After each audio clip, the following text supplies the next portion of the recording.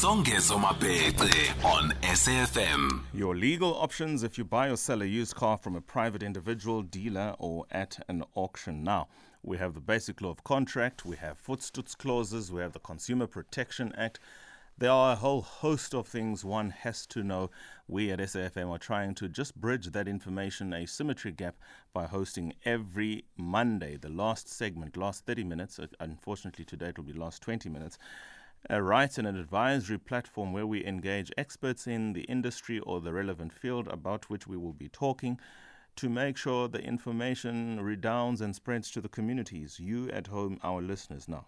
Attorney specializing in consumer law at Trudie Broekmann Attorneys, Trudie Broekmann herself, is on the line to talk to us about the do's and don'ts, and I'm hoping that we are going to engage. I mean, I would imagine this is something which you have done or hoping to do, certainly very soon. Customers who choose to purchase used vehicles do so as an alternative thanks to the second-hand motor vehicle sales market. Turns out to be a better choice than purchasing a new car that one might not even be able to afford given the status of the economy. However, there are many instances of non-compliance and injustices against innocent purchasers of these cars on the used car market. This is something, unfortunately, that many people get caught out on. Good evening, Trudie Broekmann. Thank you so much for your time. Welcome to SAFM. Thank you so much, Songezo. Thanks for having me on the program about a topic I feel so strongly about. Okay, then take this platform to say whatever you feel is important for us to know. At the right time, I'll interject.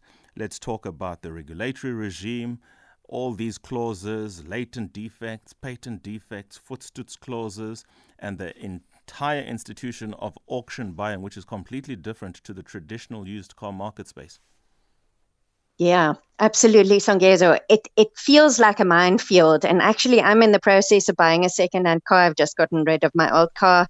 And I must say, I work with consumer law, motor vehicle defects on a daily basis, and I'm feeling a bit of anxiety. So honestly, I just want to say to any of the listeners who feel, wow, buying a second-hand car feels like a minefield. It feels like such a stressful experience. All this legal stuff. How on earth can I be sure that I can be safe? I'm going to try and make it as simple as possible for us this evening. It isn't rocket science, actually.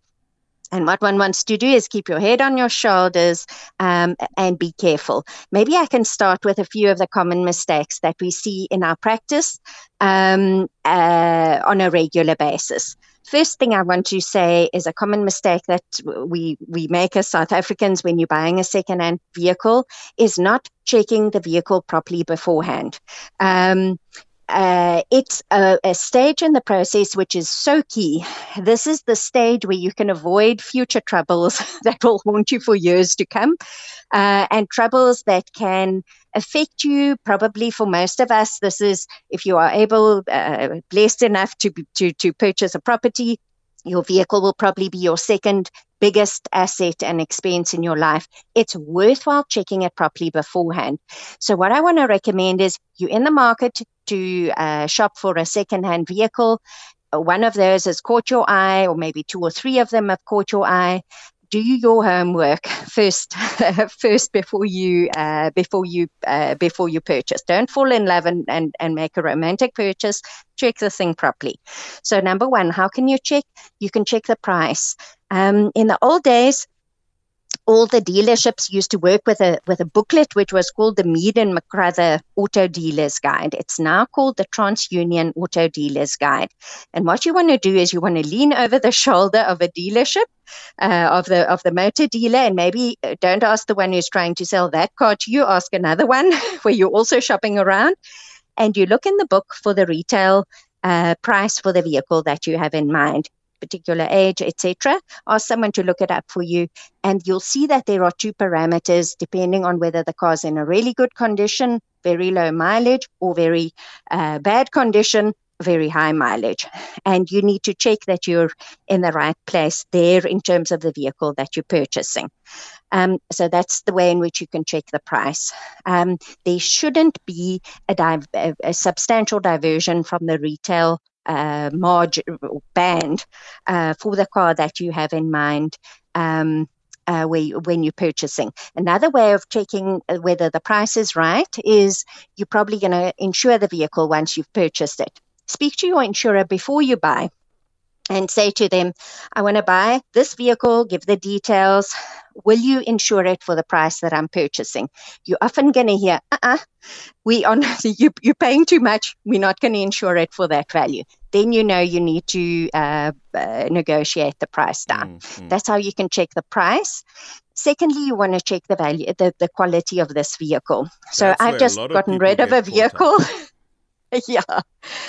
I've just gotten rid of a vehicle because there were some repairs that I didn't want to pay for. It was getting a little bit too expensive. The poor person who's going to buy my car is buying the vehicle with that risk, with those very expensive repairs that need to happen.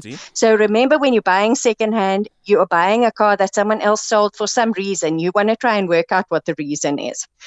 Okay. So how do we check the quality or check for any defects in the vehicle? I want to recommend that you that you spend the money and that you take the vehicle to the agent of that make of vehicle and pay them, it's about 2,500 Rand, to give the car a proper check from start to end. Once you've got the report back, don't just accept it on face value. Some of it you're not going to understand. Ask to speak to the technician who did the check for you and say to him, it's helpful if you're a woman, you can say, sir, would you recommend to your daughter that she buys this car? Then you're going to get an honest answer from him. Maybe something on the report refers to a part that you've never heard of. Say to them, should this make me concerned? How much does it cost to repair this? Make use of that report to negotiate the price down. So let's say you get a list of defects in the vehicle. It actually doesn't look so bad, and it looks as though you don't need to be too worried about it, but obviously you do need to repair those defects once you've taken the car. Get a quote for that and negotiate to reduce your purchase price by that amount of the quote. So you take that to the dealership, and that's how you're a savvy consumer to pay. Make sure you're paying the right price, number one, and number two, you're not buying a lemon. Let me say this for now. I mean, I think that doing the homework part is a lot of the time easier said than done, and the dealers, good luck if you can find one who just genuinely is out there looking for the consumer, because a lot of the time they're trying to get the stock off the floor shelf. They live off commissions a lot of the time, so their incentive is to get rid of the vehicle. And part of that means, when necessary or appropriate for them or in their context, is not to volunteer the truth, whatever the truth is. Now, how does one do one's homework? Looking at a vehicle is not to inspect a vehicle. What can you say insofar as it relates to that? So, Gezo, you're speaking the truth. You mustn't assume that this slick salesman is on your side and is. You must expect that he's saying what he wants, what he thinks you want to hear. So, listen with a critical ear and then ask the right questions. Has the vehicle been in a motor accident? What was the nature of the motor accident? Do you have the full service history? Get hold of the full service history. Check it out. Take a look at the odometer reading. Remember that it's a common thing in South Africa for people to turn back the odometer. So it looks as though it's got very low mileage. But in fact, when you look at the service report, actually you see that the mileage was over that amount at a certain stage. Carefully check all of these things. Check whether the car was serviced by the agents or by someone else. What one can also do is to ring the agents or the head office of the particular make of vehicle that you're wanting to purchase. They keep, and if you can get the VIN number from the dealership where you're purchasing, you just ask for it. Then you give them the VIN number over the phone, and free of charge, they will check for you whether they have a record of this vehicle having been in a serious accident. Why do we not want to buy a vehicle that's been in a serious accident? We don't know whether the damage has been fully repaired or has been expertly repaired. So having a vehicle which isn't properly repaired gives you two problems. The first one is the vehicle may not be trustworthy and safe, and you have a much increased chance of parts failing on you, the vehicle being unreliable, and you being stranded next to the road, and for those defects to be very, very expensive for you to repair. That's number one. And then number two, you might be buying a vehicle which you think has got this value, but because of the accident damage, it has a much lower value. So when you're wanting to sell it, you're not getting your money's worth that you're expecting. So be very careful about that. How can we check for an accident?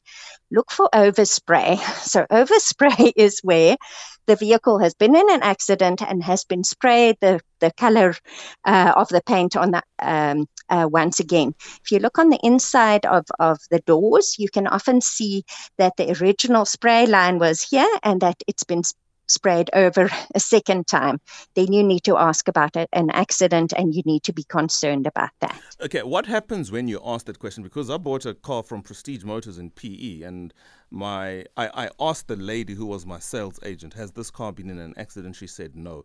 The VIN number was not picked up because I got a brother of mine who is in the car sales industry to have a look at this VIN number, and he said the system that they use has spat out a negative record. In other words, there's no record of this car having been previously in an accident.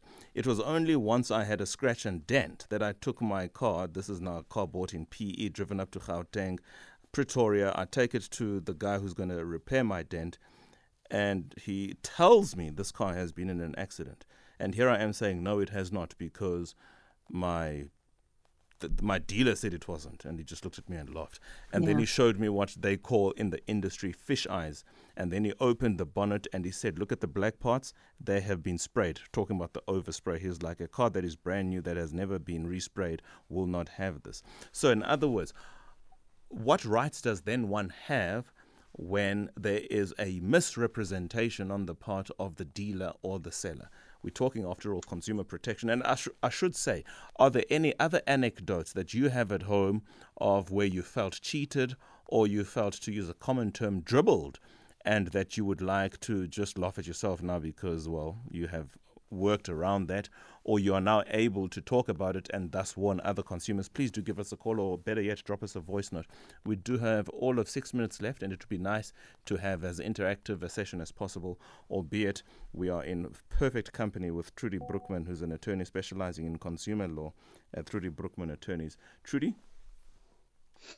Songezo, what you're telling is the experience of so many of my clients. So the risk is real. The consumers who are listening need to be very careful on this front. What your rights are if you have been misled. So the Consumer Protection Act, which covers consumers who buy a vehicle from any seller who is acting in the ordinary course of their business. So when I was selling my vehicle, it's not the ordinary course of my business. I'm a lawyer, that's my business. So if you had bought the car from me, then you would not be covered by the Consumer Protection Act. But in terms of both the common law and the Consumer Protection Act, if you mislead a purchaser, if you lie, like the she lied. She did. Assistant. I just forget her name because I would literally toast her right now. Yes. Then, in fact, the entire transaction can be cancelled by the consumer. So if you would never have purchased the vehicle, if you had known that it was in an accident, which I think would be the case for most of us, then you are entitled to take the car back and get your money back. And that should be the end of the story. It's easy to say, and it's a little bit harder to implement, but the law assists you with this. The Consumer Protection Act says that if a supplier doesn't refund you your money and cancel the contract the way they should in terms of the Consumer Protection Act, then you are entitled to report them. You would probably start by reporting the transaction to the Motor Industry Ombud. You don't have a great chance there because the Ombud really is an industry organization, and we find that they normally find in favor of the industry. There's a sense of bias by virtue of where the person operates from. for sure. Let's And who take a quick pays call them? then. Sorry, Trudie, to interrupt you. Let's take a quick call. We've got 3.5 minutes. We don't have too much time. Jude in Cape Town, good evening. Oh, hi, yes. I want to buy a second-hand car, but I heard a program, and it was either Wheelie or We Buy Cars, and some of the cars were stolen.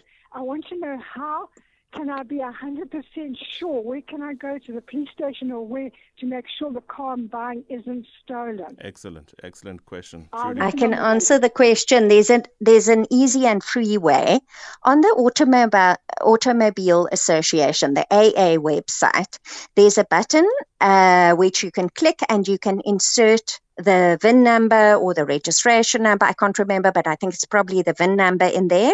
And that will give you an indication of whether the police have an interest in the vehicle. If the police have an interest in the vehicle, then you please don't buy it, because there's a good chance that it's been stolen. I've had 2 clients who've, by mistake, completely innocently purchased a stolen vehicle from a dealership, driven through a police blockade or whatever, and had the vehicle impounded, and then you sit without your vehicle. And I've had to sue the dealership for the refund. Excellent. Thanks, Jude. Thanks, Trudie. Let me go on. I bought an Opel Astra sedan in 2008 and didn't do a thorough check. 30 minutes after getting on the road on my way home, the car switched off and wouldn't start. I opened the bonnet and you can imagine the embarrassment. All along, I assumed it was the starter or alternator. It was only after I sold it I realized it was the battery that was the problem. What a pity. Oh my goodness, and that's such a cheap fix normally. Yeah, less than $2,000. I mean, 2008 is probably less than $1,000 at the time. I'm going to try and read this as legibly as I possibly can. Please bear with me. I'm just going to read what he's written because I'm struggling to quite make out what it says, but let's go. Hi, Songezo. I bought a taxi through finance, 2008 model. By the price is more, like a new one over 72 months. I will pay 1.4 million. A vehicle has a problem from day one after warranty expired in 6 months. The engine stops working. It was 2022 till today, and they refused to take it back. Even the ombuds couldn't help me after they ignore their letters. I understand this to mean somebody bought a vehicle in 2018, financed over 72 months, which would mean he or she would pay some 1.4 million for the vehicle. But the problems started like the previous one after day one. 6 months into it, the engine stops working. Now, 2022, to this day, is try to take it back, no assistance. The ombudsperson is not coming through to the party. What can you say to this person with this very limited information we have? Wow. This is a person with a very substantial claim.